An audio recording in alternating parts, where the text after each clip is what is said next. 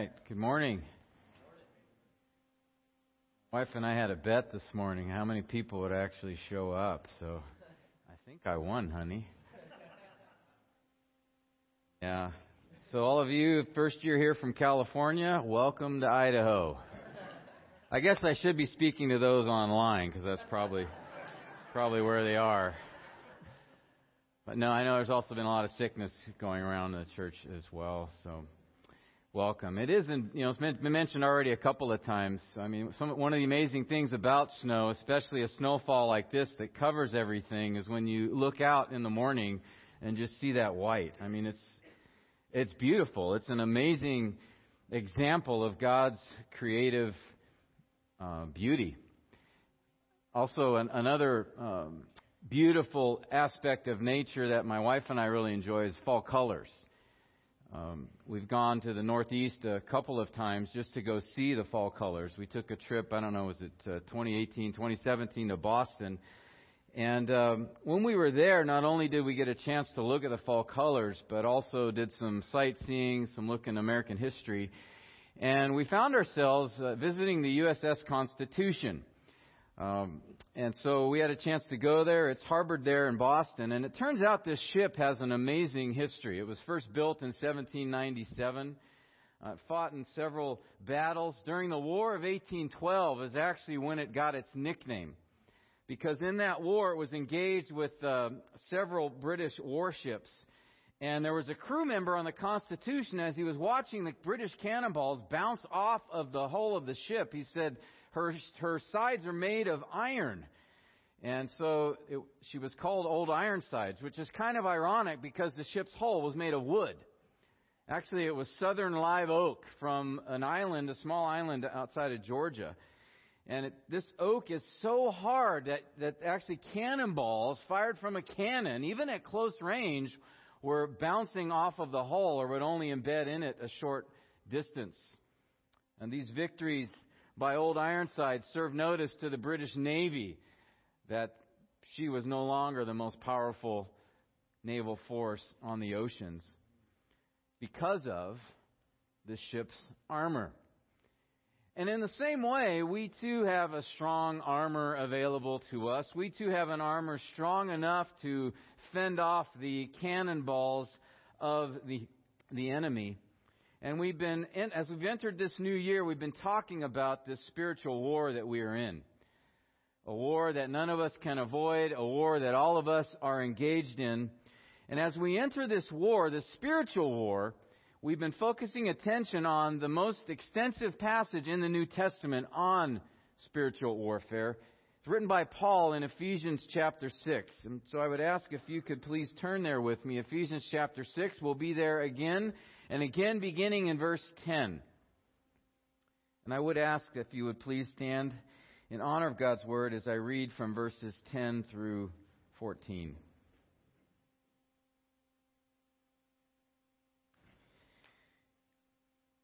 Finally, be strong in the Lord and in the might of His strength. Put on the full armor of God so that you will be able to stand firm against the schemes of the devil. For our struggle is not against flesh and blood, but against the rulers, against the authorities, against the world forces of this darkness, against the spiritual forces of wickedness in the heavenly places. Therefore, take up the full armor of God so that you will be able to resist in the evil day, and having done everything, to stand firm. Stand firm, therefore. Lord, thank you again for your instruction from your word. Thank you again for revealing to us all that we need to know. All that we need to know to be forgiven. All that we need to know in how to walk in Christ. All that we need to know even to battle our enemy and do it in the way that you have prescribed. So, Lord, I do pray you would give us insight this morning, that your Spirit would open our eyes to understand and to apply. We pray these things in Christ's name. Amen. All right, thank you. So in these verses, again, Paul describes our enemy in this war. and also how to engage that enemy. Notice the command Paul repeats here. Verse 11, put on the full armor of God. Verse 13, take up the full armor of God. And so today we're going to turn our attention finally to that armor. We're going to talk about three things this morning, Lord willing. The need for the armor, the importance of the armor, and then the specifics about the armor. So let's first consider the need for the armor. And we've really been talking about that need from the very first message on this a couple of weeks ago. And that need exists because of the enemy that we face. An enemy that Paul describes here in verses 11 and 12, none other than the devil and his demonic forces. And a couple of weeks ago, we spent some time looking at the devil, looking at how powerful and how dangerous our enemy is. Right? Satan was the mightiest among God's created angels, more powerful than any created being. He doesn't need food. He doesn't need sleep. He's more intelligent, more cunning, more resourceful than any human being who's ever lived. He's had thousands of years to study us. He's had thousands of years to hone his skills of attack, and he's gotten very good at it. And he's claimed many victories. But though our enemy is a formidable one, or formidable, I don't know, how do you say that? Formidable? That sounds more like scholarly. Though he's a formidable enemy, we need to remember a few things about him. We first need to remember he's a defeated enemy. We looked at that last week in Hebrews 2:14, that at the cross, Christ's death on the cross rendered Satan powerless. He no longer has the power of death over us. 1 John 3:8 says that the Son of God appeared for this purpose, to destroy the works of the devil. And Satan is called the god of this world, but let's remember that's a temporary title. For a time, he's been allowed some influence and some authority, but he's lost this war. And secondly, we need to remember that though Satan is powerful, he's not all-powerful. Right? He cannot do anything that he wants. He did not create the universe. He is not omnipotent. He is not omnipresent. He is not all-wise. He is not infinite. And he's definitely not good. He's nothing like our God. In fact, Satan's power is a derived power. You realize this, right? He's a created being. It's not his own power. In fact, he cannot survive without God's sustaining power. We know this from Hebrews 1:3. It says, Christ upholds all things by the word of his power. Christ upholds all things. All things means all things. Colossians 1:17 says, in Christ all things hold together. And all means all. All animals, all plants, all people, all atoms, all energy, all spiritual beings, all demons, and even the devil himself cannot exist apart from God sustaining him. He has no innate power on his own.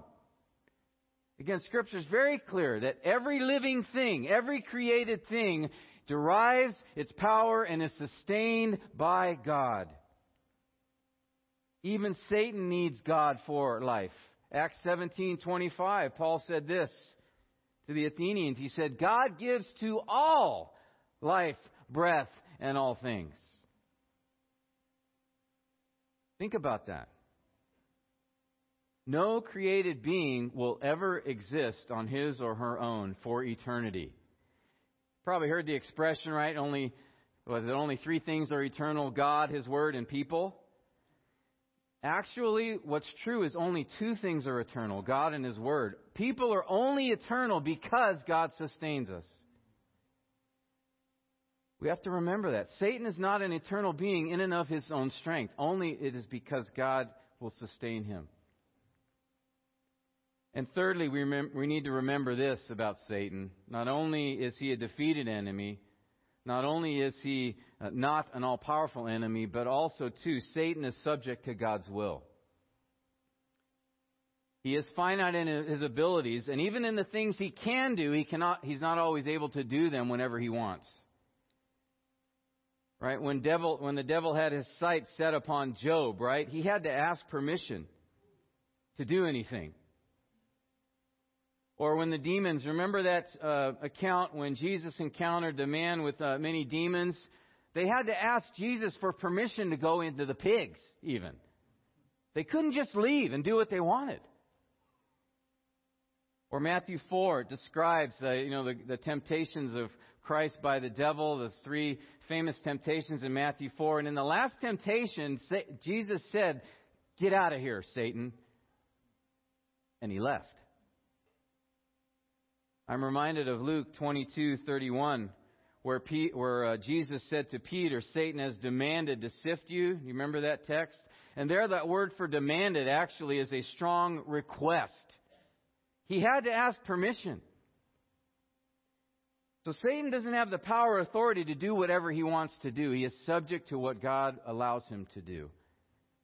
Martin Luther famously said, "Remember, the devil is God's devil."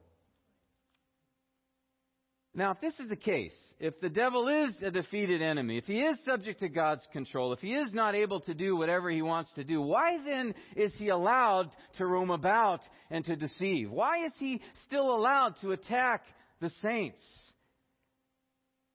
Well, it's important to remember Romans 8:29, which says God causes all things to work together for good to those who love him and are called according to his purpose. 2 Corinthians 12, I think I mentioned this before. Paul described how there was a messenger from Satan who was sent to torment Paul. And Paul says there he prayed, I think 3 times, "Lord, remove this from me." And God said no. And then Paul realized why. He says there in the text that this messenger from Satan is being used to humble Paul and to work in his character and to grow his faith. 1 Corinthians 5 tells of a man who was in unrepentant immorality, and Paul says he needs to be put out of the church. And he said to do that, to hand him over to Satan for the destruction of his flesh, so that his spirit may be saved in the day of the Lord Jesus. And there Paul was saying, even Satan, even the attacks of Satan can be used to bring someone to repentance. God even used Satan to bring about Satan's own defeat at the cross. Remember how active he was at that time? Do you remember who he entered a certain man in order to betray Jesus? Right? And yet God used that betrayal. He used Christ's enemies who put him on the cross to actually bring about Satan's own defeat. And, by the way, our salvation. Brothers and sisters, at times God may allow the devil to tempt, to afflict, to bring trials, and to attack. But know this, God always intends, even for his enemy and our enemy, to use him for good in our lives and for his glory. Now, I'm not saying Satan is good at all. But God is even able to use his enemies in order to accomplish his works. He used Pharaoh. We just read about in Exodus, and we're going to see how God's going to use Pharaoh even for his purposes to accomplish his plan.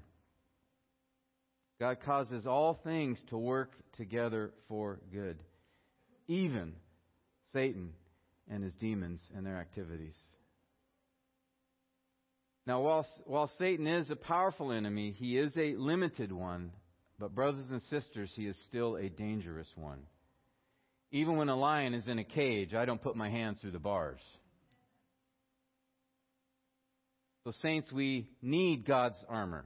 We need God's armor to defend against his attacks. And having seen that need of the armor because of the enemy, I want to also talk with you secondly about the importance of the armor. The importance of the armor. Look again at verse 10. Why do we need this armor? What is its importance? Paul says, finally, be strong in the Lord and the might of his strength. Put on the full armor of God so that you will be able to what? Say with me. You'll be able to stand firm against the schemes of the devil. That word stand firm is repeated here. Notice in verse 13, having done everything to stand firm. Verse 14, stand firm, therefore. It's interesting he mentions that here. The way the book of Ephesians is laid out, right? The first 3 chapters, Paul focuses attention on what God has done in Christ for our salvation. And following that in the first 3 chapters, he turns attention into how do we respond to what God has done in Christ in our salvation. And he structures those last 3 chapters with 5 walk commands. To walk in unity in chapter 4, verses 1 to 16. To walk in holiness in chapter 4, 17 to 24, and then to walk in love from 4:25 to 5:2, and then 5:3 to 5:8, walk in purity, and then finally from 5:15 to 6:9, it is to walk in wisdom. But then what's interesting in this last section, this last instruction Paul gives, he doesn't say walk, he says stand. Stand. And it's a strong term, stand firm. And notice too in verse 13, he also uses the term resist. Comes from the same root word. Stand firm is histemi. To resist is anhistemi. It means to stand firm against. It's an even stronger form of the word. It reminds me of James 4:7. Same word was used there. Resist. Stand firm against the devil and he will flee from you. 1 Peter 5:8 says, resist. Stand firm against the devil, strong in faith. See this repetition over and over. Stand firm. Stand firm. Stand firm against. As the onslaught comes, don't waver. Don't turn around. Don't retreat. Stand. Stand firm. As evil spirits try to hinder our walk with Christ, as the devil attempts to make the church ineffective, as demons bring about temptation and affliction and trials, we're not told to bind them, we're not told to command them, we're not told to interact with them, we're told to stand. Stand firm. Hold your ground. How do we do that? Well, we're given the answer in the 4 commands that Paul gives in verses 10 to 14. That first command in verse 10, be strengthened. Find your strength in Christ as you abide in Him. That's where the power is going to come. And then he says in verse 11, put on the full armor of God that you may stand firm. Verse 13, take up the full armor of God that you may be able to resist. Verse 14, stand firm therefore. And that first command to be strengthened is in the present tense in the original. It has this idea of make it your habit to be strengthened. Abide in Christ continually. But then what's interesting, the next 3 commands, he uses a different tense. It's the aorist tense in Greek. And I bring this up, it's important to know this because whenever an aorist tense is used in the form of a command, it has the idea of urgency. It has the idea of stressing. Do it now. Don't wait. Present tense commands have this idea of an ongoing habit that you need to form. Aorist commands in the Greek have the idea of an immediacy that's necessary. Do it now. And it makes sense, I think, doesn't it? We're not to have this attitude of I'll put it off. I'm too busy right now. I don't want to think about these things. I have other things I need to focus attention on. But listen, giving the devil too little attention is just as dangerous as giving him too much attention. William Gurnall, a Puritan, he wrote a wonderful book on the armor of God. It's called The Christian in Complete Armor. He said this, the saint's sleeping time is Satan's tempting time. Every fly dares to creep on a sleeping lion. The weakest temptation is strong enough to foil a Christian who is napping in security. And you may be sure, if you do let sleep overtake you, the devil will hear of it. For the thief rises when honest men go to bed. So he's right. We have to be on the alert. That's even why Peter said in 2 Peter, be sober, be on the alert. The devil prowls about like a roaring lion. And so, brothers and sisters, Paul says here, stand firm, stand against, don't stand idle. We must stand firm now. We must resist now. Because when you don't put on the armor to make yourself stand firm, you make yourself vulnerable. Without the armor of God, then our abilities to endure trials weaken. Without the armor of God, our protection against false teaching is lessened. Without the armor of God, our resolve to flee temptation dwindles. I can think of David right off the top of my head as one such example. Right, we know his story. We know his great sin that was committed as we read about in 2 Samuel 11. And there it's interesting at the beginning of the chapter, it mentions that rather than go out with his army to battle, he stayed home, right? And then, of course, there was opportunity for temptation. But you see, He didn't fall just because he set aside his physical armor and stayed home from battle. He fell because he set aside his spiritual armor. When temptation came, he was not protected. Now, I'm sure it would be an obvious point here to consider that we need to put the armor on for our own protection. But do you realize you and I need to put the armor on for the protection of one another? There's an element of the armor of God that I think is important to understand, that there's a mutual aspect to this. I mean, think about it, right? The church is described as what in the Scriptures? The church is described as the bride of Christ. It's described in Ephesians 5 that way. It's described in Ephesians 2 as a building. But it's also described as a body. Right? Remember, one body. We are one body in Christ. And so what happens to one part of the body affects the rest of the body, doesn't it? We know this just even physically. Daryl mentioned shoveling snow and how he's got a, what do you call that? A hook in your step? Or I don't know. That's kind of an old term. I'm too young to know that kind of thing. But right, so even though, shoulders are sore, it kind of affects the rest of your body. You know this, right? If you've busted a toe or something like that, it affects how you adjust to that. And just in the same way, when one part of the body of Christ is hurt, it has an effect on the rest of the body. Satan is looking for the weak points in this church to exploit. Not like he stays out there.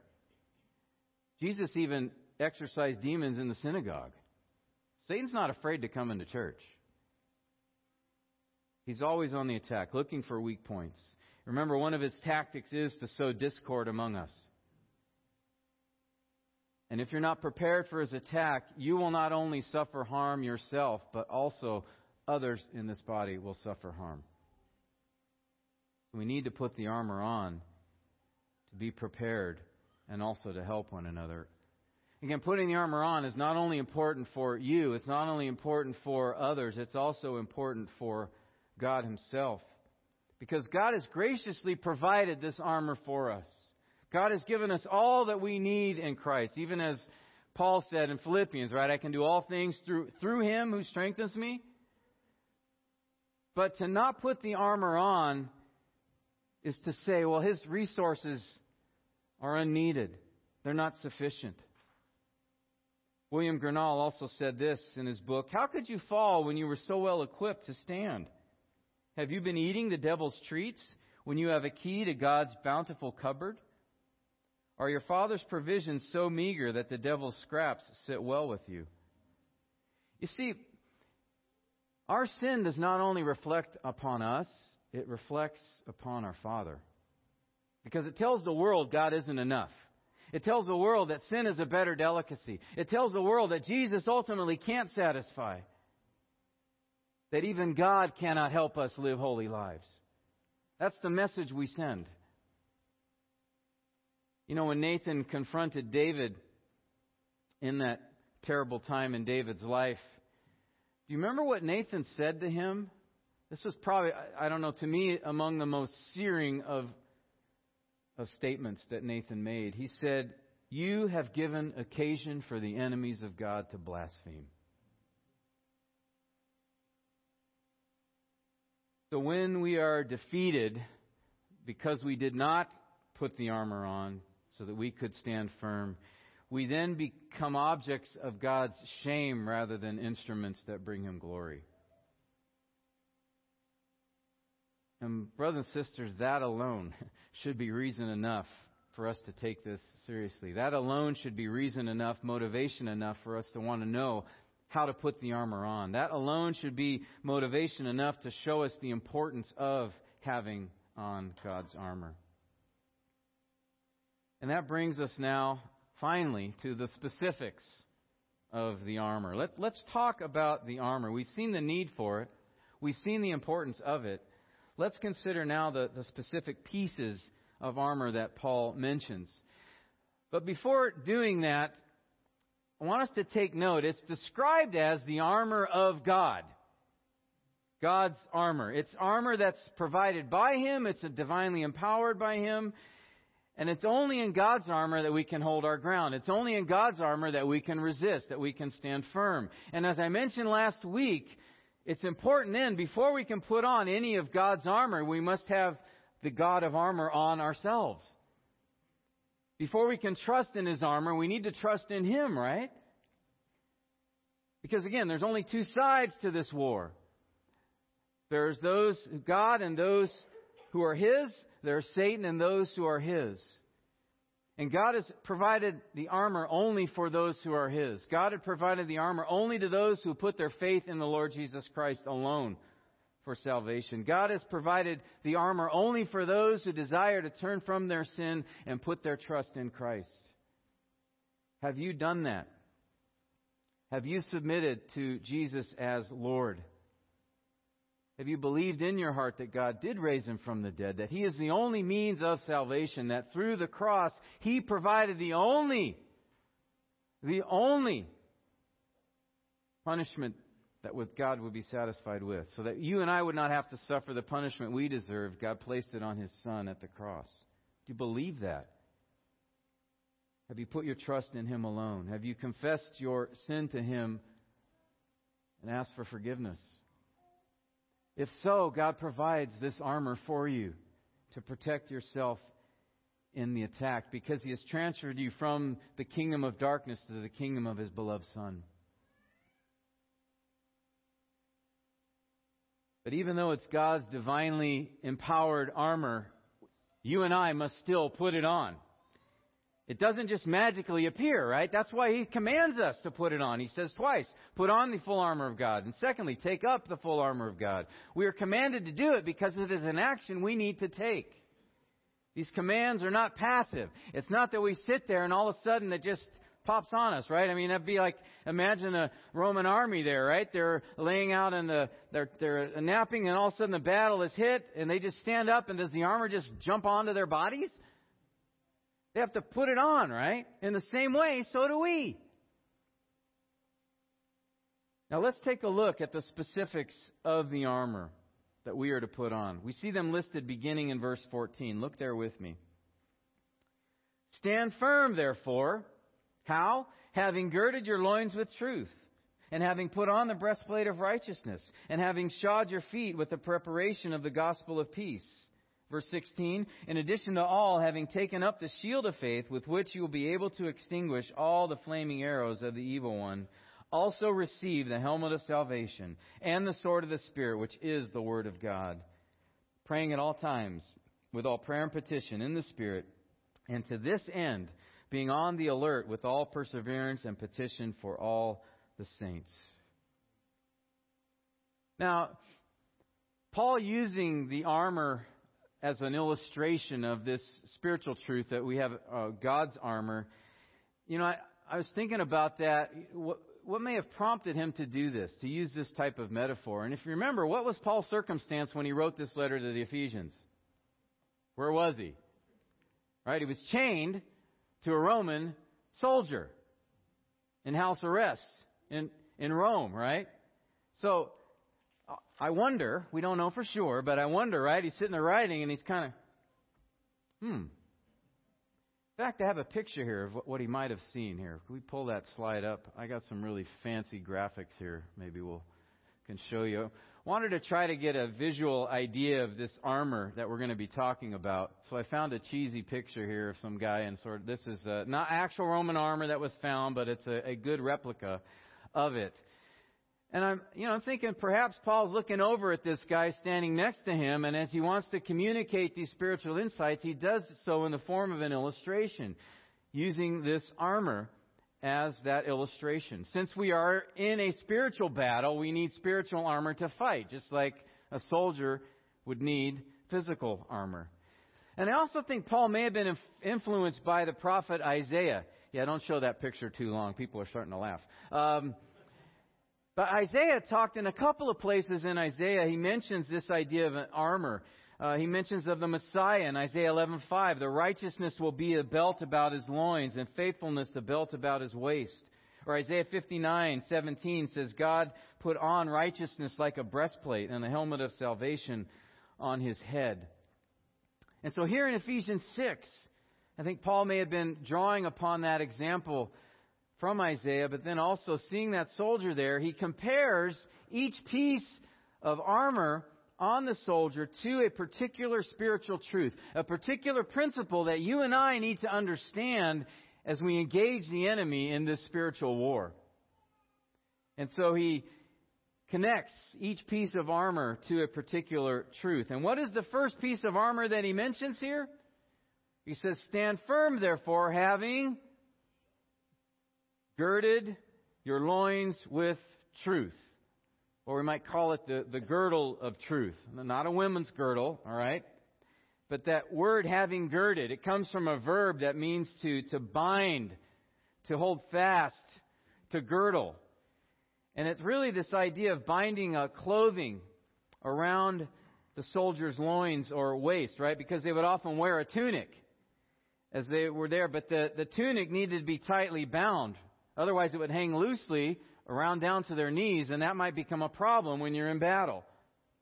I see that like these football players today. They got stuff like hanging from their uniforms, and it gets grabbed and it hinders them. So the soldiers recognized they needed to wrap this loose clothing tightly around their waist, and so they would use this girdle, this belt to do that. In fact, I have a there it is, a fine picture there of this, a replica of that. So this girdle of truth, this binding their loins with truth. We prepare ourselves for action, securing ourselves with the truth. But the question I want us to answer here and think about is, what did Paul mean by truth here? There's two ways that the word can be used. It can be truth in the objective sense, the truth of God's word, the truth of the gospel. But also it is used in a subjective sense. That is the idea of living in accordance with the truth. It can refer to a person's character, their honesty, their integrity, their faithfulness. And Paul uses this word in both ways in Ephesians. Back in Ephesians 1:13, he says, after listening to the message of truth, the gospel of your salvation. There he refers to truth in the objective sense, specifically the gospel.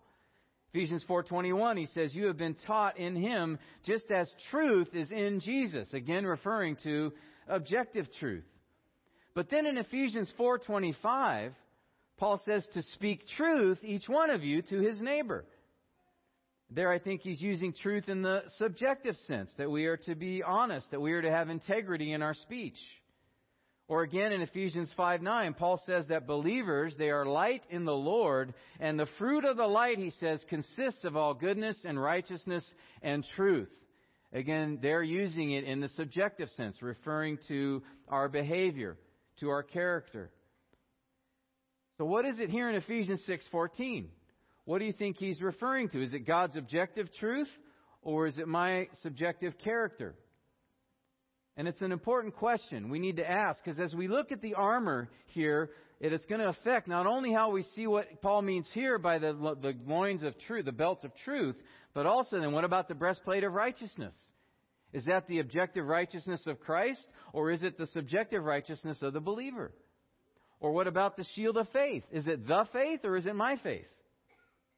Now, obviously, these are interconnected in some ways, but it's important that we understand, do these refer to my ethical behavior, or are they referring to something objective outside of myself? Are they something I must pursue, or something I already have? Now, anytime we have an interpretive question in Scripture, what do we need to do? Who said go to a commentary? Okay, well, that's helpful if it's a good commentary. But first, we can do some investigation on our own by looking at the context, right? So let's think about this letter that Paul's written to the Ephesians. I already mentioned how it was structured overall. The first 3 chapters focuses on what God has done in our salvation. The last 3 focus on what we are called to do in response to that salvation. Remember the walk commands that I mentioned here that focus on our response. In fact, Paul gives in chapters 4 to 6, 40 imperatives on what we are called to do. 40 commands. Chapters 1 to 3, there was only 1 command. So there's a clear emphasis in the second half of the letter on our response, on action that we must take. In this final instruction on spiritual warfare, Right? Those commands. Be strengthened. Put on the armor. Take up the armor. Stand firm. These are all actions we must take. So I think in the context here, it makes sense to see these pieces of armor as primarily focused on our behavior, on what you and I need to do. There's another reason I believe that, because look with me at 1 Thessalonians 5. 1 Thessalonians 5. Here's another text where Paul also speaks of a spiritual armor. And in the context here in 1 Thessalonians 5, he's describing those in the world as they are in darkness and that believers are in the light. And then he says this in verse 7 of 1 Thessalonians 5. He says, those who sleep at night, referring to those who are in darkness. And those who get drunk at night. But since we are of the day, let us be sober, having put on the breastplate of faith and love, and as a helmet the hope of salvation. Notice here he's describing the behavior of those who are in darkness in contrast to the behavior of those who are in the light. And he even uses this armor metaphor here in this text in order to describe that behavior, our character, our faith, our hope, and our love. And I think Paul's doing a similar thing here in Ephesians 6. Whereas he's talking about, I'm girding myself with truth, it's referring to my need to be faithful to the truth. Our need to be faithful to the truth, to be steadfast, to be committed to the truth, to not give up. Now, we don't do this apart from God's truth. We don't do this apart from God's Word. In fact, I can only be steadfast because of the steadfast Word of God. I can only be faithful to God's truth because God's truth is faithful. Our steadfast character, our commitment to Christ is rooted in the rock-solid character of the Word of God and His work in us. So I'm not trying to make a distinction or separate them. They're interrelated. The girdle of truth, the first protection that Paul mentions here that we have against the attacks of the enemy is to have the steadfast conviction that it is God's truth that you believe and it is God's truth that you live by. We have to remind ourselves and keep reminding ourselves of that commitment. That's why it's this binding up, because if we don't remind ourselves of the commitment that we've made to the truth of the gospel, to the truth of God's Word, that allows for there to be opportunities for attack. 1 Corinthians 15:57 says, thanks be to God who gives us the victory through our Lord Jesus. Therefore, in response to the fact that we've been given the victory, it says, be steadfast, immovable, always abounding in the work of the Lord. So again there, knowing we have the victory, still, we must be steadfast. We must remain committed. We cannot waver. We cannot give up. Christ did not make it easy to believe. In Mark 8, several times Jesus did this. He would make hard statements, wouldn't he, about the commitment that He requires? Listen again to Mark 8. If anyone wishes to come after me, just pray a prayer and you're in, buddy. No, he says he must deny himself. Take up his cross daily, which means a willingness, a recognition that I could die. And follow me. For whoever wishes to save his life will lose it. But whoever loses his life for my sake will what? Will find it, will gain it. For what does it profit a man to gain the whole world and forfeit his soul? What will a man give in exchange for his soul? For whoever is ashamed of me and my words in this adulterous and sinful generation, the Son of Man will also be ashamed of him when He comes in the glory of His Father and His holy angels. This is a hardcore commitment Jesus calls us to. No half-hearted, not temporary arrangement. There's no, it just drives me nuts when I hear guys say, just try Him out. Try Jesus. No, there is do or do not. There is no try. Right? Jesus wants all of you for all your life. He wants a full commitment, and that's all that He will accept. When He said, make disciples, He meant make followers of me, those who are committed to me all the way until death. I told you about that couple back in March that my wife and I met when we were in Pakistan, right? That they were weighing, they wanted to follow Christ, and then they said, but we know if we do this, that it will be killed.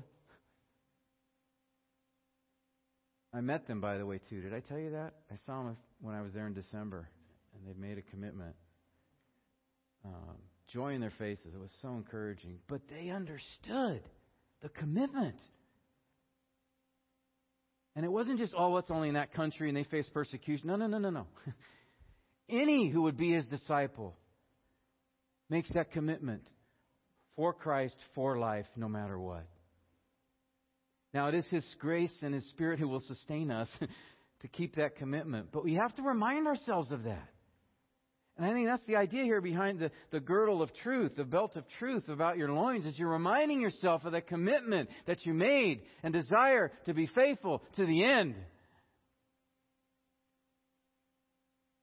Because to face the onslaught of Satan's attacks, there are going to be those days when we are weakened. There's going to be those days we have doubts. There's going to be those days we might be tempted to walk away. As we talked about in the equipping hour last week in Hebrews, where the saints there were facing trials, facing temptations, facing persecution, and some of them were saying, you know what? This isn't what I signed up for. I'm going back to my old life.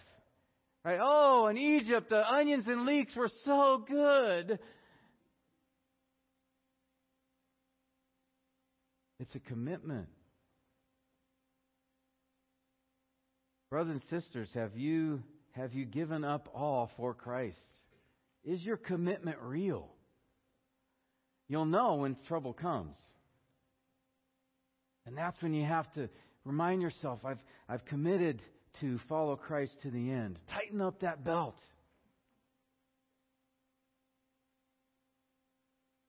That I am with Christ no matter what. That I've given my life. Right? Whoever keeps his life will lose it. But whoever loses his life for my sake will save it. After girding your loins with truth, with that resolve, that commitment, verse 14, the next piece of armor he talks about is the breastplate of righteousness. I think we have a picture of that here. The breastplate of righteousness. So taking a look at our soldier, after they would put on the belt of truth to bind their clothing around them, they would then put on this breastplate. And we've typically seen this. Most people think of that large metal plate, you see in the movies or something like that. But that was something only the Roman generals or the emperor would wear. Actually, the common soldier would be wearing the what's called the lorica segmentata. And it was made of several strips of armor that were placed over one another, and they were connected together by rivets, by heavy leather straps as well. These metal straps, they wrapped around the chest and the back of the soldier. And he would tie them on for the protection of his back and then tie some onto his shoulders for protection there. And I read about how they'd made some modern replicas of this armor and that they actually tested them and found them to be very effective in warding off direct strikes with a sword or a spear or an arrow. Which kind of made me wonder who they got to test those things. No, that one didn't work that time. But this piece of armor is called the breastplate of righteousness. But again, we have the question here. What righteousness is Paul referring to? Is it the judicial or forensic righteousness seen in Romans 3 where God declares us justified by the blood of Christ, we're no longer guilty? Or is it the imputed righteousness of Christ, that is the perfect life of Christ that's described in Romans 5 that's applied to the believer? Or is Paul speaking here of our righteousness? That is our good deeds, our godly actions. Well, again, it takes us back to what I talked about earlier. In the context, what's Paul talking about here? And again, in this part of Ephesians, Paul is focusing attention on our response to what God has done in Christ in our salvation. And I think here, what Paul is saying is to defend ourselves against Satan's devices, you and I must actively pursue righteousness. We must seek to live a godly life. Those of you men that were at Titus 1 this week, Bruce talked about this in detail, the commitment to pursue holiness, to obey. Now, this is not distinct from Christ's righteousness that He's given to us. In the end, it's only by His righteousness that we can stand. It's only by His righteousness that we can pursue holiness at all, right? It's only because of the Spirit who is in us that we can seek to live a godly life. Just like 2 Corinthians 5:21 says, He made Him who knew no sin to be sin on our behalf, that we might become the righteousness of God in Him. Which means that any who repent and put their trust in Christ alone are justified, declared not guilty. Christ's righteousness is applied to them at salvation. It's something we have permanently. That's the imputed righteousness of Christ, given to us. Here, I think Paul's talking about what Puritans call the imparted righteousness of Christ. The imparted righteousness of Christ is the capacity to do what is right because of what Christ has done in me. You follow me? You still with me? You're not thinking about snowmen, right, and sledding? Okay, so all right, good. It's this idea expressed in Philippians 2:12, work out your salvation, for God is at work. So to put on the breastplate of righteousness means to pursue a holy life, to obey. You see how it follows that first piece of armor, the commitment, the resolve? What will that resolve lead to then? Obedience. Obedience by the grace of God. If we're to stand against the attacks of the devil, we must not only put on the girdle of truth, that is to be committed to a godly life, we must then put on the breastplate of righteousness to actively pursue that godly life. James 4:7 said, submit to God, resist the devil, and he will flee from you. Did you catch that? Submit to God, resist the devil, and he will flee from you. Right? There's nothing like a holy life to defend you from Satan's attacks.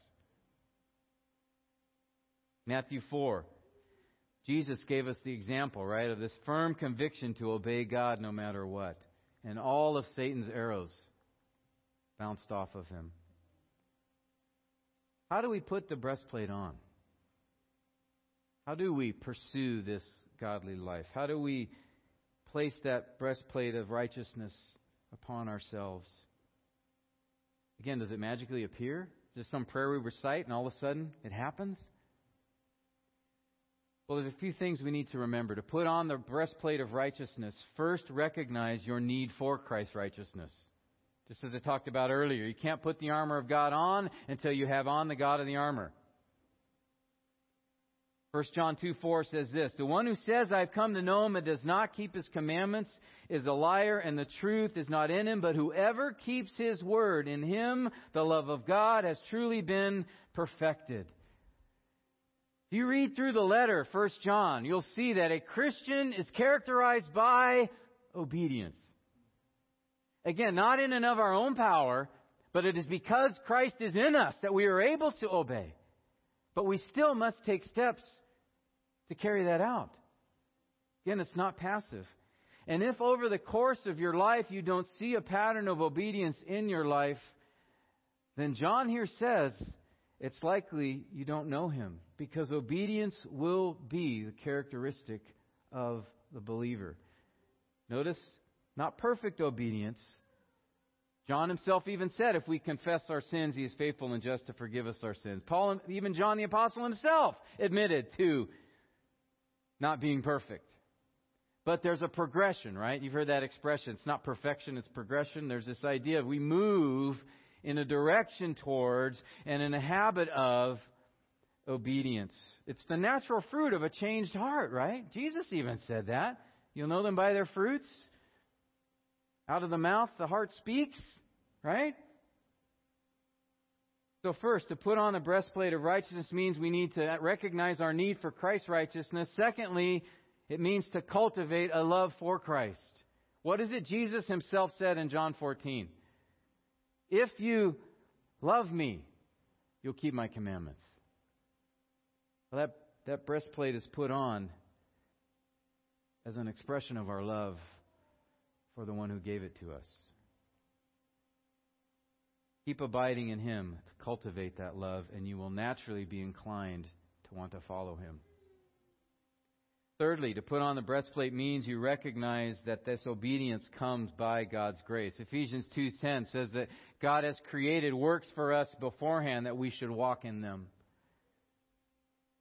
Again, we don't manufacture our own holiness, but as we consistently pray, as we consistently meditate on God's Word, as we consistently fellowship with one another, the Spirit uses those things to bring about obedience in our lives. And when we fall, we repent. We confess. We take steps to pursue. That's the Christian life right there. It's continually, dent my armor, put it back on. And that happens through repentance, confession. Now, one more thing. We put on the breastplate of righteousness as we are in active fellowship with our brothers and sisters in Christ. This is an aspect of the armor that I don't hear often talked about, but it's an important one. Because as I mentioned earlier, right, the breastplate of righteousness are these pieces that you had to tie on together, and some of the ties are in the back. How do you think those are going to get tied? Right? I can barely tie my shoes right. Man, I threw something into my back.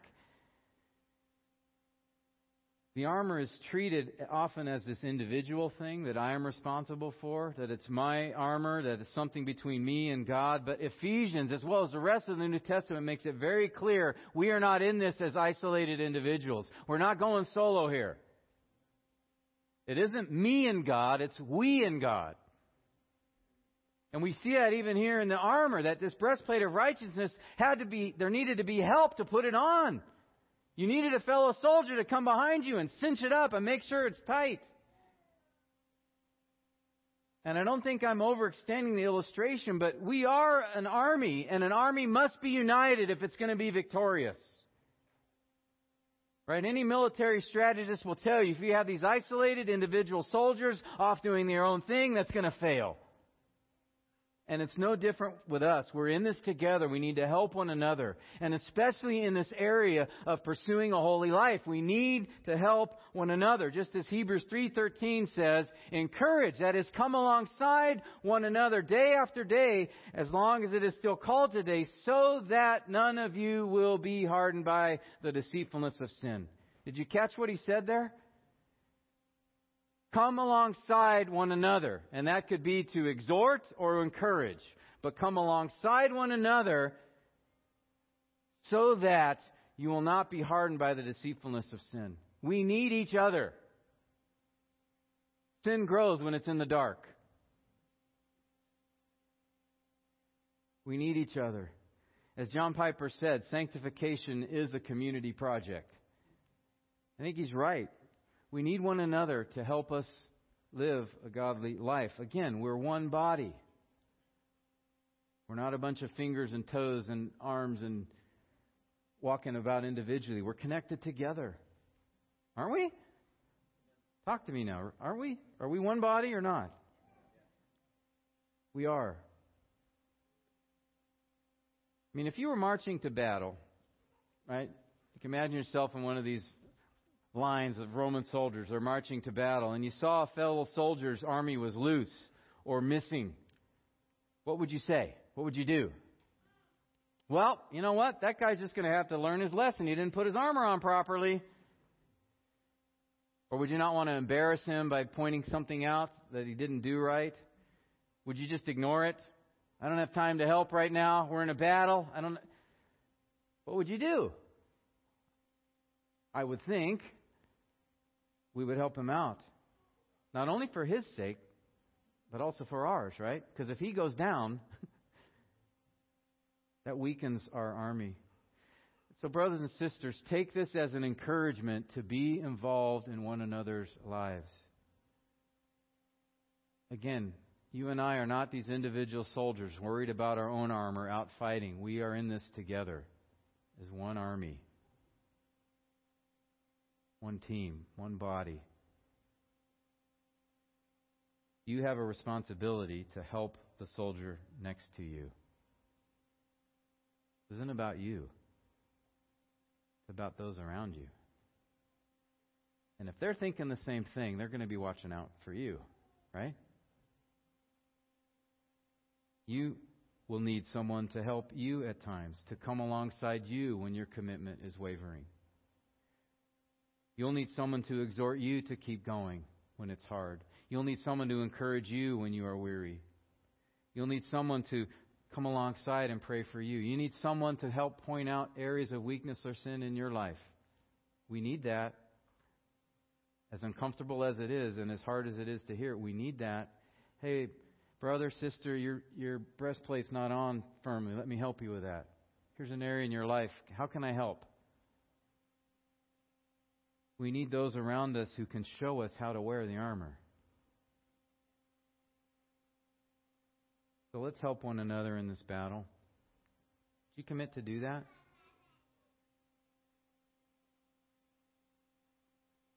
I want to give us a moment here just to reflect on these two pieces of armor in closing. Ask yourself, I'll give you a moment to pray to the Lord on your own. Are you resolved in your commitment to follow Christ? If not, tighten that belt. Are you resolved in your commitment to obey and live a godly life? If not, ask the Lord for direction. Is there someone you could talk to? Someone that can come alongside you?